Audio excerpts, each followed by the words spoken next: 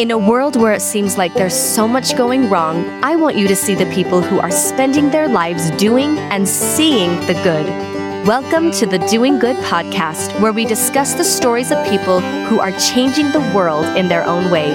I'm your host, Carmen Herbert. Hello, everyone, and welcome to Doing Good. I'm very excited to welcome Mary Alice Hatch to the podcast today. Mary Alice has been a Relief Society president in the San Onofre ward for 4 years in California.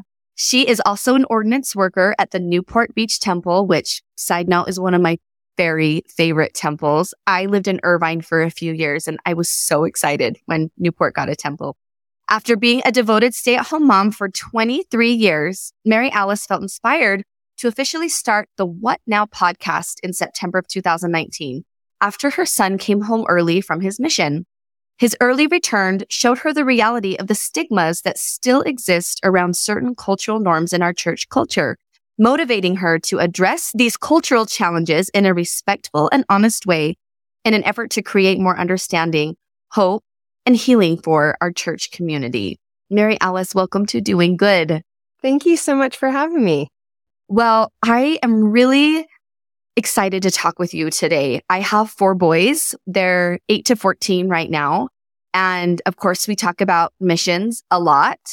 And of course, as each of them will hopefully choose to get baptized, my youngest one, hopefully in the next few weeks, and receive the Aaronic and then Melchizedek priesthood, will choose to serve missions someday. That's what we're preparing them for. But I know that sometimes our expectations for our kids are not the reality of what happens. And unfortunately, we have this stigma in our church culture of children that go out and they serve and they're dedicating their lives to doing something, by the way, really, really hard and difficult. And in today's world, especially, I mean, it's a challenge and to serve a mission and be away from family, especially if you struggle with any kind of mental or physical health challenges. And I've had both a niece and nephew come home early from a mission. And I remember thinking, okay, do I love them any less? No. Is their service any less important? Absolutely not. And thinking about my own children, thought, okay, how would I react and what would I do if one of my boys chose either not to serve or came home early after a few weeks? And I would love to talk with you about how you've navigated this and been so open and honest in helping just people understand and love and show compassion to kids that come home early from their missions. So let's start, of course, with you. First of all, I want to know about where you grew up and kind of what your childhood was like, how you met your husband, and then we'll kind of get into everything else. Okay, sounds good. So I grew up in Potomac, Maryland. I'm the youngest of 4 girls. My grandfather and my uncle, Bill Marriott, started the Marriott Hotel Company, which is the largest hotel conglomerate in the world. Yes. And wow. I was blessed to have an excellent education. And I was sent to BYU. I loved BYU. I didn't have a lot of member friends growing up, so it was a real blessing to go to BYU and have that opportunity. And that's where I met my husband, like many people who attend BYU. And I married Jess Hatch, who's the youngest of the late Senator Orrin Hatch's children. So we both came from interesting backgrounds. And I think that's what kind of connected us in a way, too. We could relate to each other's backgrounds. And he's a wonderful man. I'm grateful for him. And I'm grateful for my late father-in-law who's passed away. He was also a dear friend of mine. But I've been blessed with an incredible family that taught me a very strong work ethic. And I've been working since I was 14 years old, and I'm grateful for the wonderful family that I was raised in. Well, that is so neat. I had no idea that you were Orrin Hatch's daughter-in-law. I love Orrin Hatch. So I have met with him and talked with him several times. My father-in-law is Governor Gary Herbert, former Governor Gary Herbert. And so I've had lots of opportunities to kind of rub shoulders with him. And he also sent me some lyrics to a song that he wrote right after I was on American Idol. And I had an opportunity to sing at one of his I don't even know. It was a fundraiser or gala or some kind of event up at Sundance. And he was the kindest, sweetest man. So that is so neat that we have that connection. I had no idea.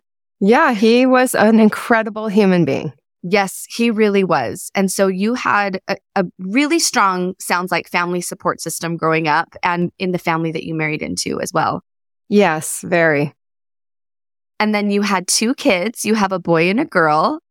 Yeah. And you were a stay-at-home mom for 23 years. Did you do with your excellent education and everything that you've done and your, entrepreneurial family spirit, did you ever want to work? Well, I did have a business on the side. I went back and got my master's in design when my kids were 2 and 4, because I thought if I watch another episode of Barney, I'm going to lose my mind. So I actually did get my master's in design, and I did that on the side a little bit. But then my daughter has endometriosis, and she started having a lot of pain and was very sick. And so I had to stop doing that and really give my full attention to her. So it was kind of school hours. I just helped people on the side when they were in school. So nothing that ever affected them in their lives. I think they didn't even know I worked when they were little. Yeah.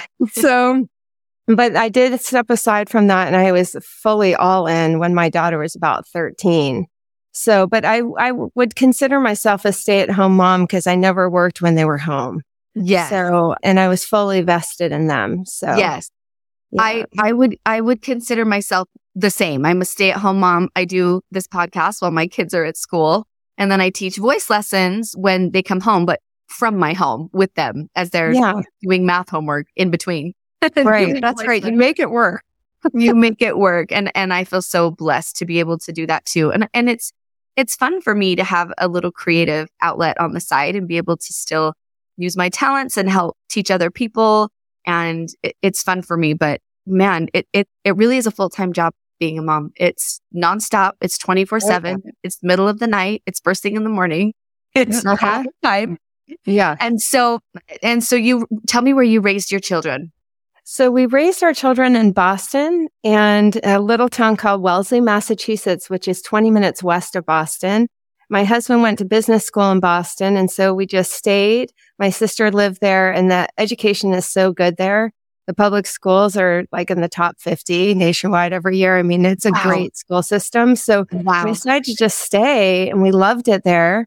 And then when my son was 17, he had met some kids at EFY and BYU basketball camp, and there weren't a lot of members where we were.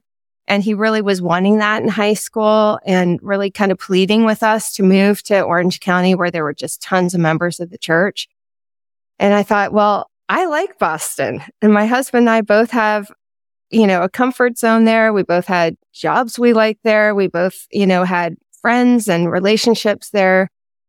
But, we really did go to the temple and pray about that. And because when you see your child slipping, it's scary, and they don't have a support network to fall into. Yeah. I mean, he was one of 2 kids at the whole high school who was LDS.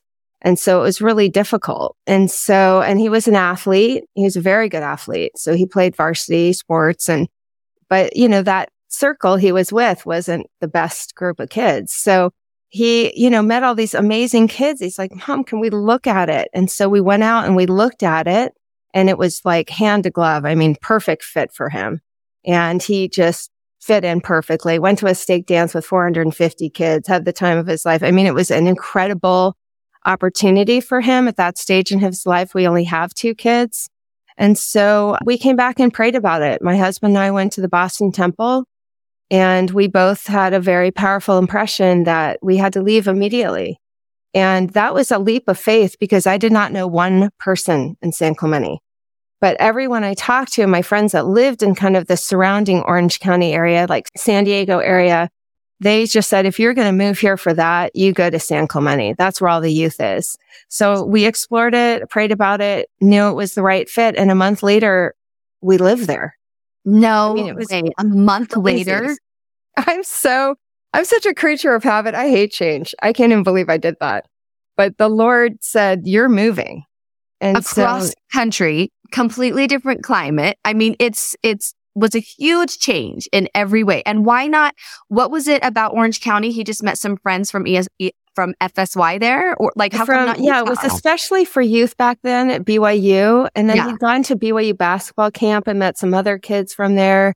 And so he went to a football game, kind of connected with those kids, and he just morphed right in. I'm like, okay, these are his people. This is his place. That's his place. But I got a confirmation from the Lord saying, you need to leave, because it would have been very difficult for me to leave unless I'd had a confirmation and exercising that faith to leave and go way out of my comfort zone. It's a totally different culture here. And I was raised in the East Coast, and so was my husband. And so, but we love it. I mean, it has been a blessing for me just as much. The best thing that ever happened. See, isn't that wonderful that the Lord really does know what he's doing when we trust him? And it is so scary to uproot your family and move across the country to a completely different place. But isn't it so neat that the Lord knows what he's doing? And he's like, this will bless you just as much as your son. How did your daughter deal with the change? She was at BYU, so it didn't affect her at all. Oh, and in perfect. fact, it was great because we could see closer. so much. That's It's like a bus ride. It's an hour and a half from Orange County. So easy. Isn't that amazing? The love of a mother, like what we wouldn't do for our kids. We'd do anything. We'd move across the country for them, that they can be happy. Well, so your son had this great group of friends, and did he finish out his high school strong? Was he happy? Was it a good change for him? Oh, totally changed his life. I mean, he had a million friends in the church, and he wasn't even thinking about going on a mission when we lived in Boston. It wasn't even on his consideration. And then he had all these kids here and that good influence, and all his friends are going, and he just was riding the wave, you know? Yeah. And he was excited about it. And so he gave 2 beautiful farewells. We have a summer home in New Hampshire where all our family goes and our close friends. And so he had a beautiful farewell there. And he gave the most powerful speech I think I've ever heard. He speaks with such sincerity, no notes. He just speaks from his heart. That's just how he is. Wow. And there were people coming up after who were so touched by that. And then he spoke again here in San Clemente, and the turnout was huge. I mean, it's interesting because he wasn't known really when he came here, and he just adapted so well. Everyone knew who he was. I mean, his gift is with people, and his friends are like, he fits in here more than we do. And we were raised here. Like, yeah. It's meant to be. He's just a dude, you know, like he's a surfer. He's an incredible surfer and skater. And that's what he really loves. Yeah. And so, and all the kids here are kind of into that. So he just, perfect place for sure. But he did go on a mission. So, and he loved the MTC, had a beautiful experience there. And then he went out into his mission in Colorado, and there's just like a switch that flipped when he got there. Just the isolation, the loneliness, being with one companion 24/7. It's like, he's such an extrovert. It was so, and a million rules and church 24/7. I mean, no one prepares you for how hard a mission is. It is very difficult in a lot of ways. And it's a lifestyle change, like you said, as well as, you know, you're giving up 2 years of your life to serve the Lord and to teach the gospel. And it's a great way to sort of, you know, kick off adulthood. But if you're not ready and prepared for that, it can be a complete shock to get out there and say, wait a minute, going from surfing and hanging out with friends to wearing suits every day and preaching the gospel. And I mean, that is a major shift. It will be hard on anybody. And Colorado, it's cold. It's that the altitude's different. I mean, I've read a lot about oxygen levels in the brain and altitude and how that affects depression and anxiety. And studies have shown that those of us that live in the Rocky Mountains or higher altitudes have a higher rate of depression and anxiety. And it's because our brains, there's literally not as much oxygen in the air, and our brains need oxygen, and it affects our hormones, the dopamine and serotonin, and it affects those levels. And I had no idea. And funny enough, I have anxiety and my son has ADHD, and this comes from my dad's family, and we have depression with aunts and uncles in our family. And we all live from Canada to Utah, Calgary and high altitudes and here. And so that could have played into it as well. Just the altitude change, as crazy as that sounds, could affect. Yeah, that's interesting. I've never heard that before. Well, you can always come visit me in San Clemente. Oh my gosh. My mom grew up in San Diego, and I lived in Irvine when I was little, and then lived in LA for a few years when I did American Idol. And California has my heart. It really does. If I could ever rip my husband away from Utah County, I would go to California in a heartbeat.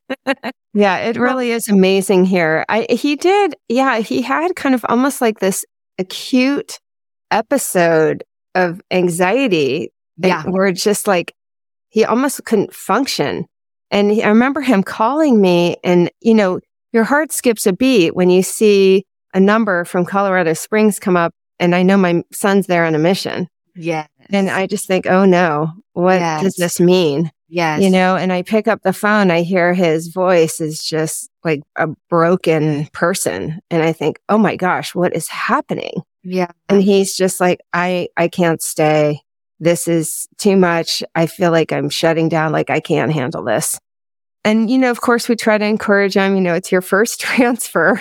Right. Maybe you just finished the transfer. Yeah. Everyone freaks out when they get out there, Yes. But I mean, it was more than that. Like, he's like, Mom, seriously, like, if I stay here, I feel like this is going to ruin my life. Like, I'm going to get some weird depression thing that won't leave me. Like, I have to get out of here. Like, and he was kind of like, I'm not asking, I'm just kind of telling you I'm leaving. But I'm coming home. And so I'm like, okay, if that's what you're deciding, when we teach these kids to seek revelation their whole lives, right. If you watch the Elder Holland video, which is incredible, I encourage anyone listening to this who has a missionary out or someone who's come home to watch that. You just Google Elder Holland early return missionary, it'll come up. Okay. But he talks about, you don't need to quantify your mission.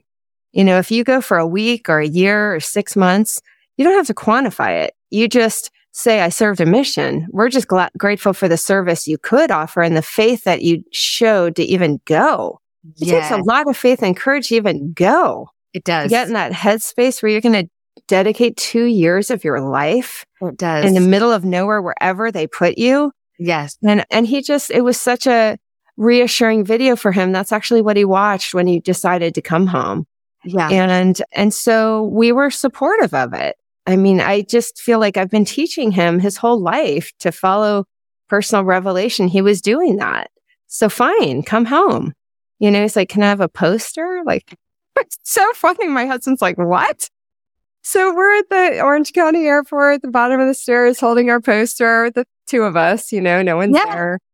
And he, runs down the stairs and into my arms. And I feel like that was a turning point. I felt like, okay, he has turned into a new chapter of his life. And he really converted himself in the MTC. Like, his letters from the MTC were incredible. He's like, oh my gosh, this is true. The Book of Mormon's actually true. Like, I believe this.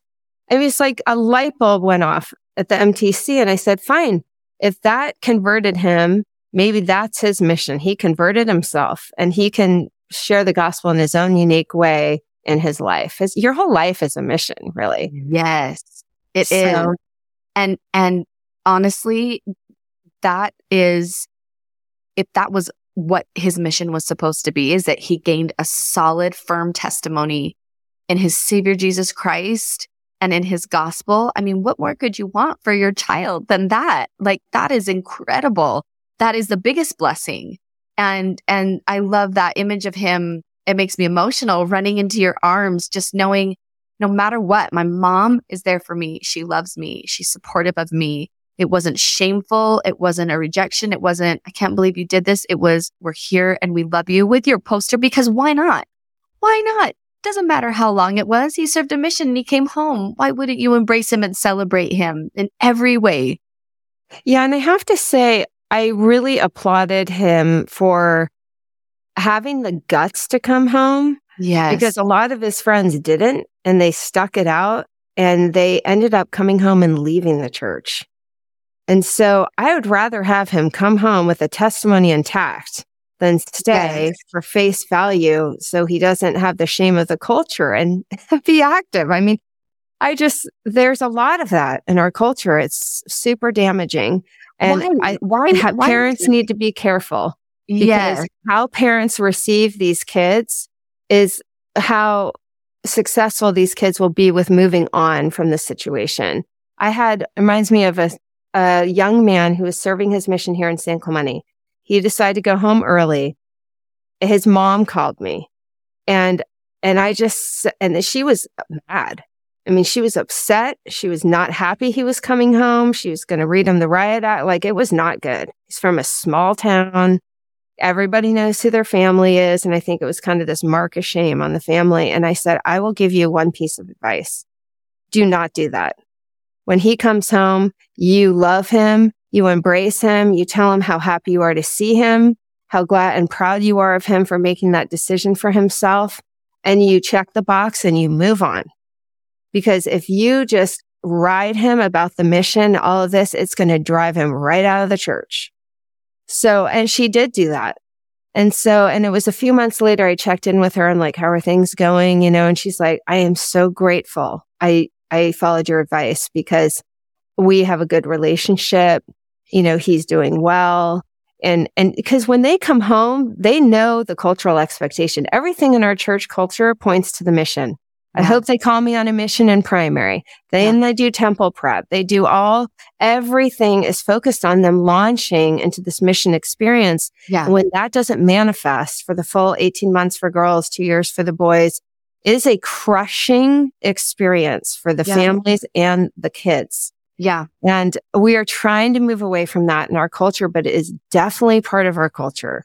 Yeah. And some of these kids are suicidal over it. I mean, it is horrific. I have seen it now that I've been doing this podcast. We talk so much about these cultural expectations on a variety of topics within the culture, but the missions, it is really harmful to these kids to not be treated with respect and love and open arms when they come home, or they just can't move on from it. Yeah. So that's my advice to any parents listening right now. If you know kids who have come home, don't ask them why they came home. Don't have them share all these details about it. You just say, I'm so glad to see you. I'm so glad you're here.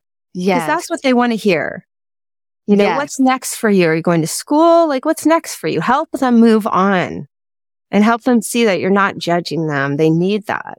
Right. And we as parents need that too. We need our children to feel loved, and we need to feel supported by our ward members and family and friends when our children are going through hard things. I mean, if someone goes through anything difficult in the neighborhood, you're there for them and you support them. And for anyone to shun someone or ask too many questions, like you said, it's just not their place, and it doesn't help anything. It just makes everyone feel bad. And so why, Mary Alice, do you think, why is there still this stigma? And do you think it's because in the mission call, it says it's expected you'll serve for a period of 2 years?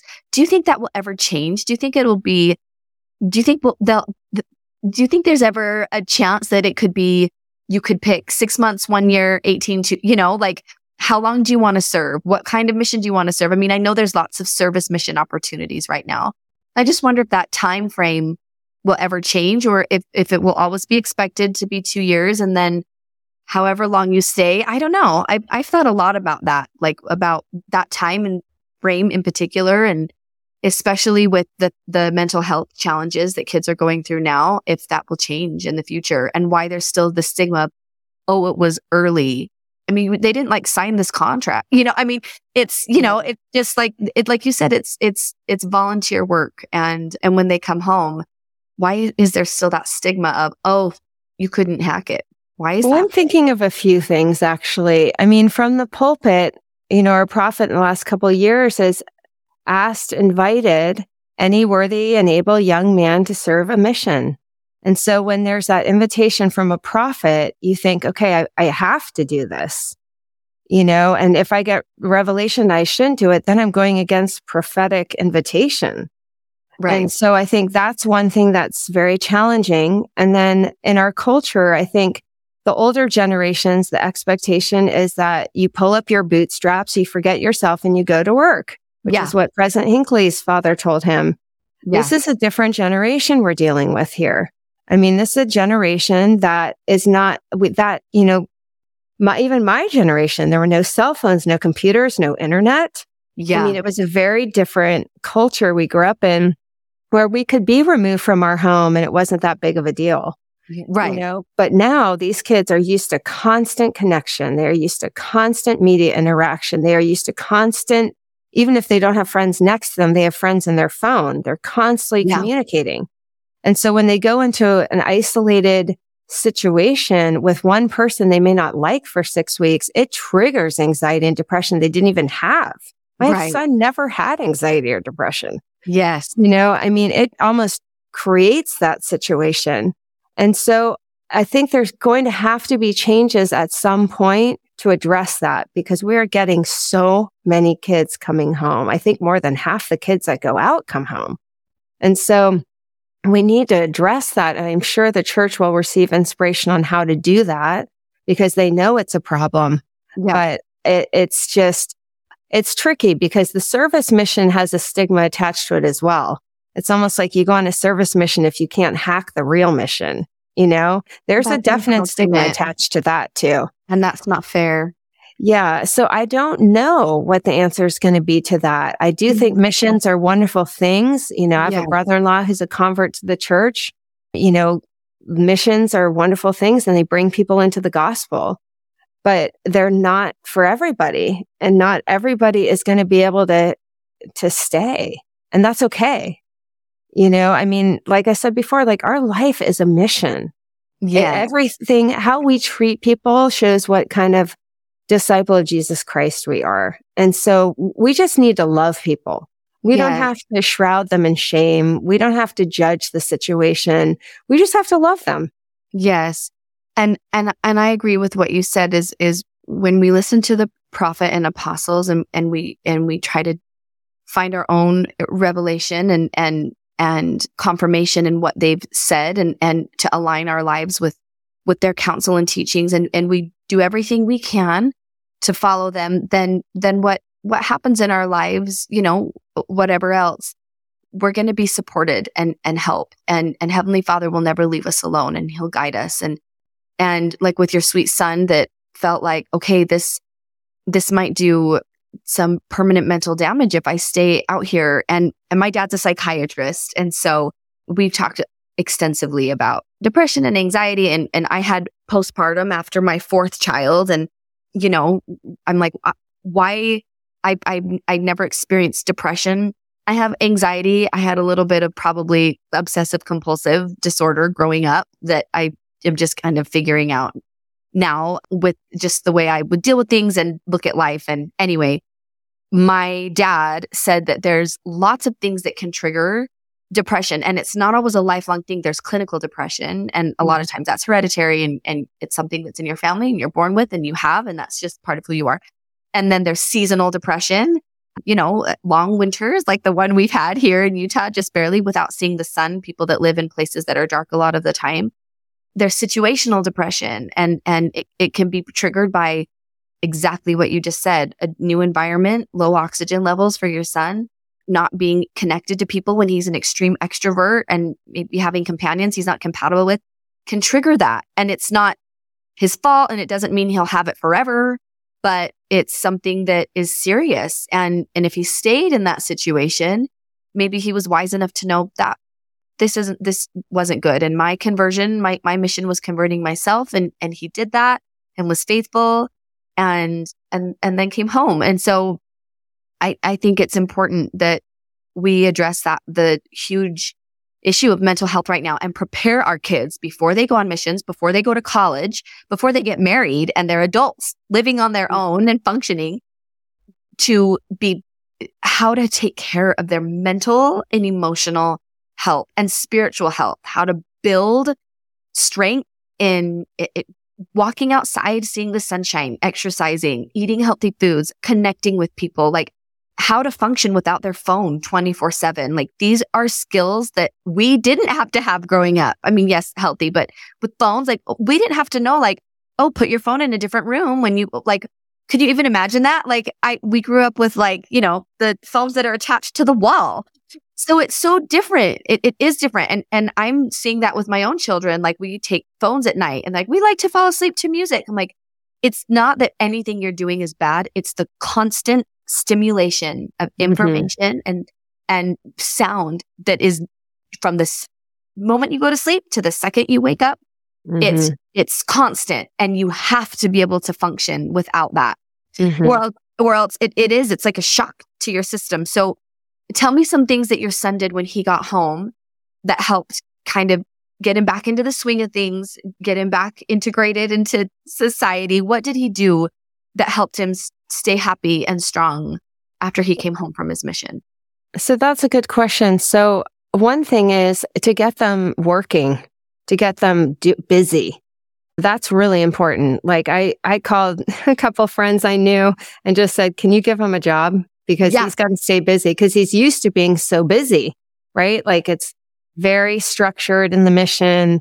And so I wanted to kind of keep structure in his day, because if you have too much time on your hands for anybody, no matter where you're at in your life, if you have too much idle time, it's not good.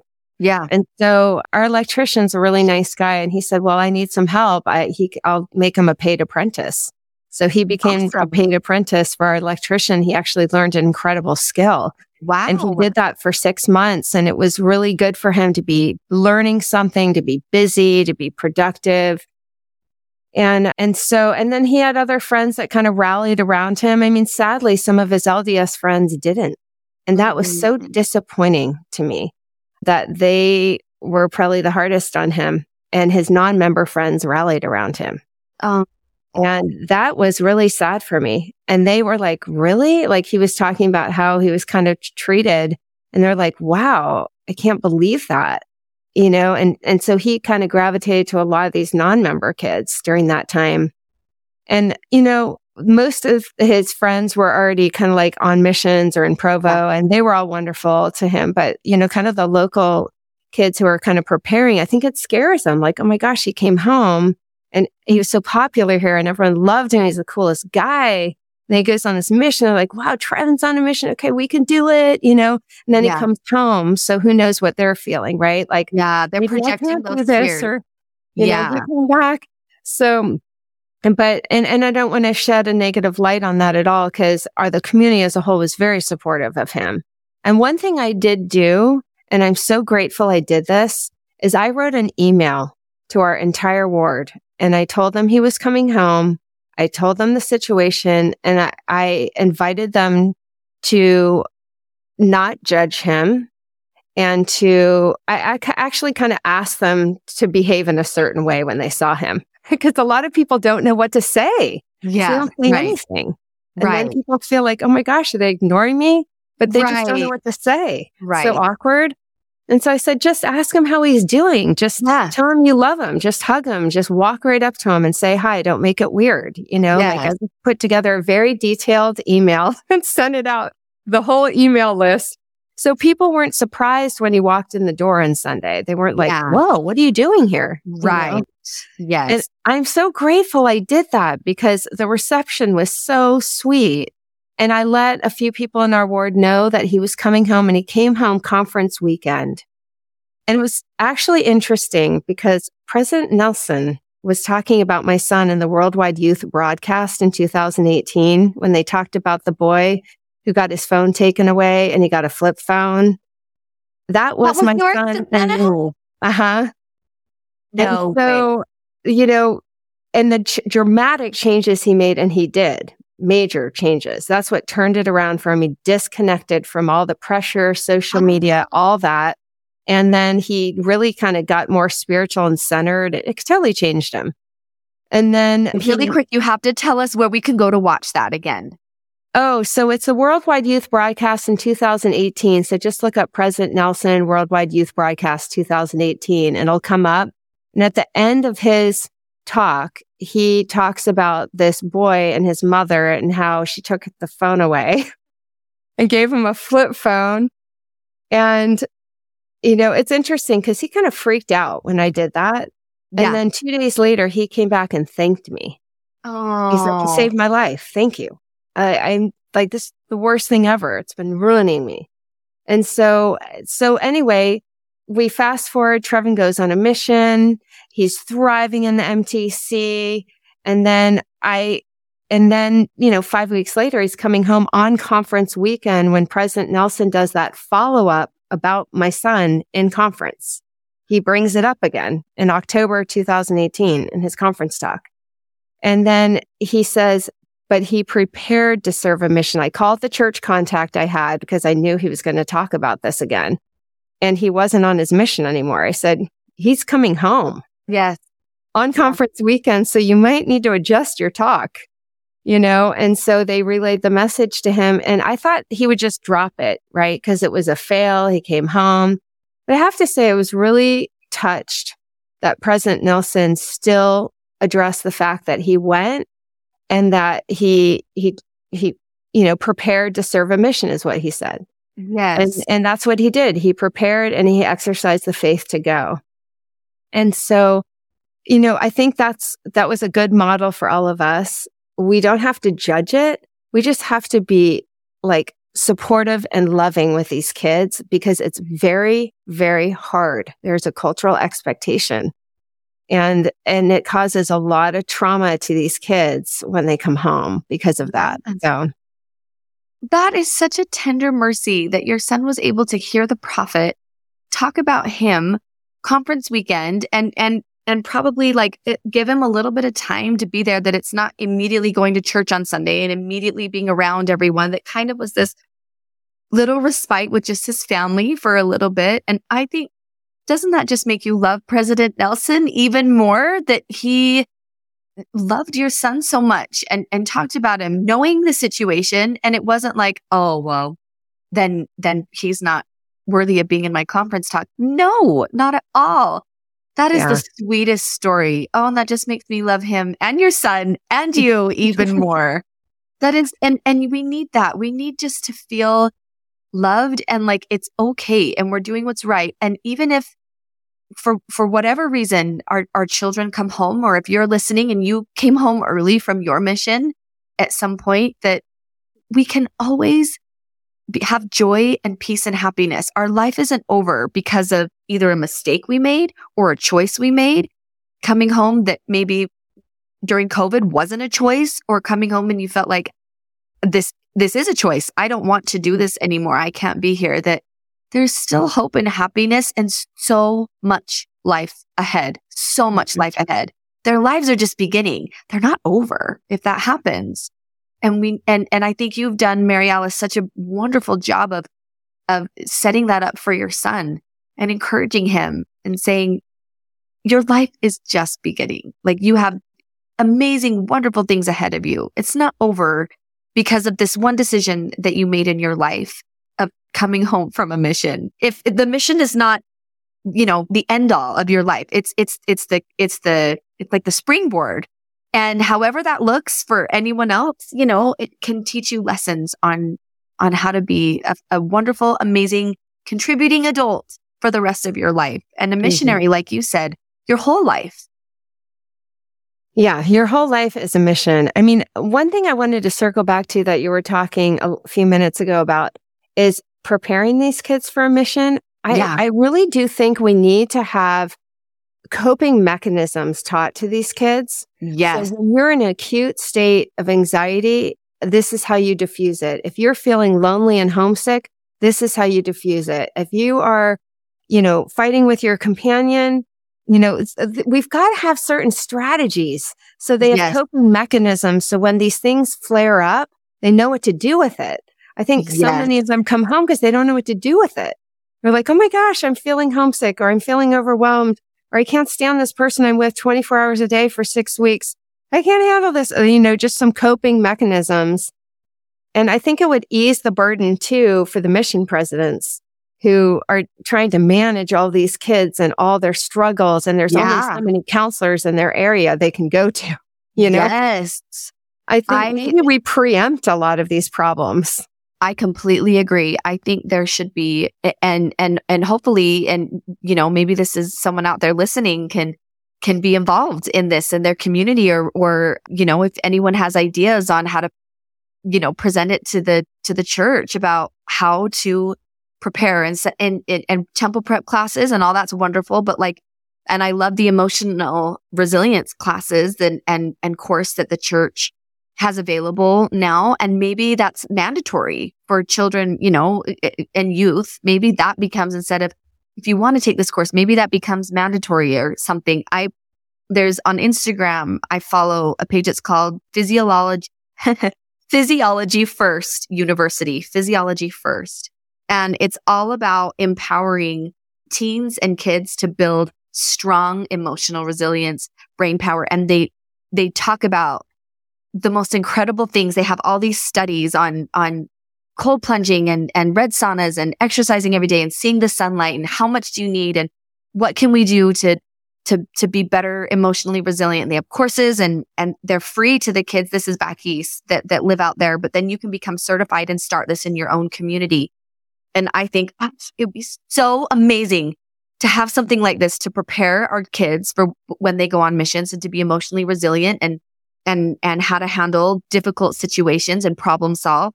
And then I also think there needs to be a reintegration program for missionaries.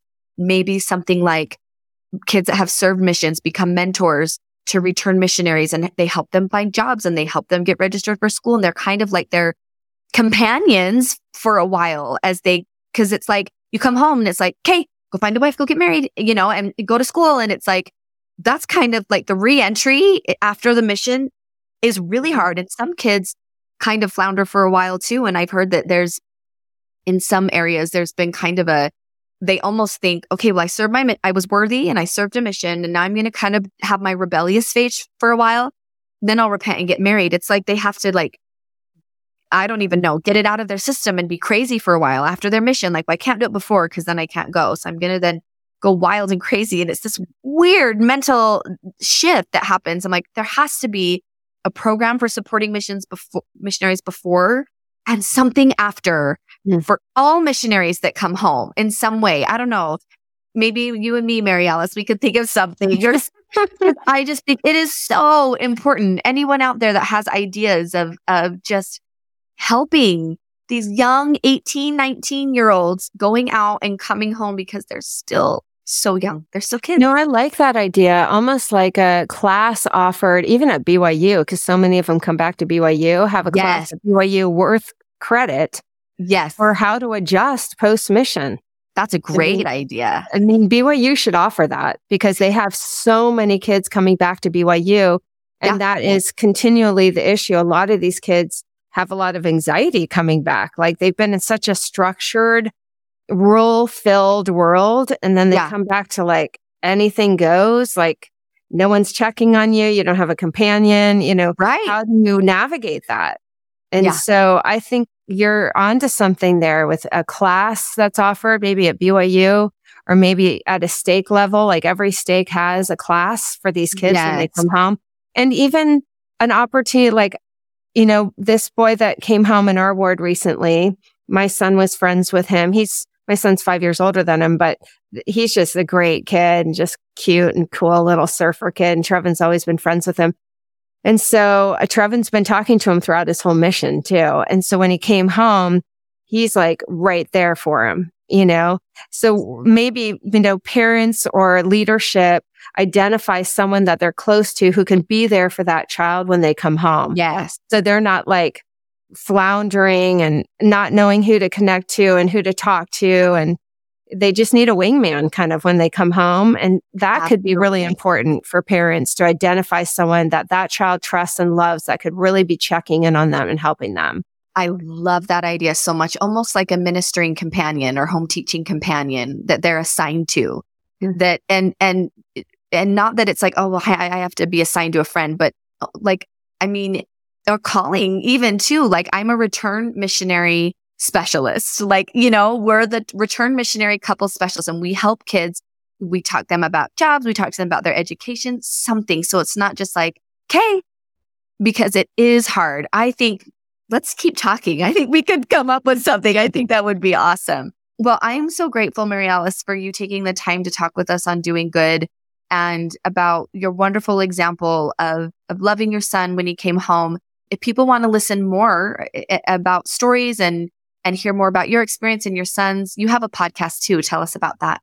I do have a podcast called What Now that I started, as you said, in September 2019 when my son came home early.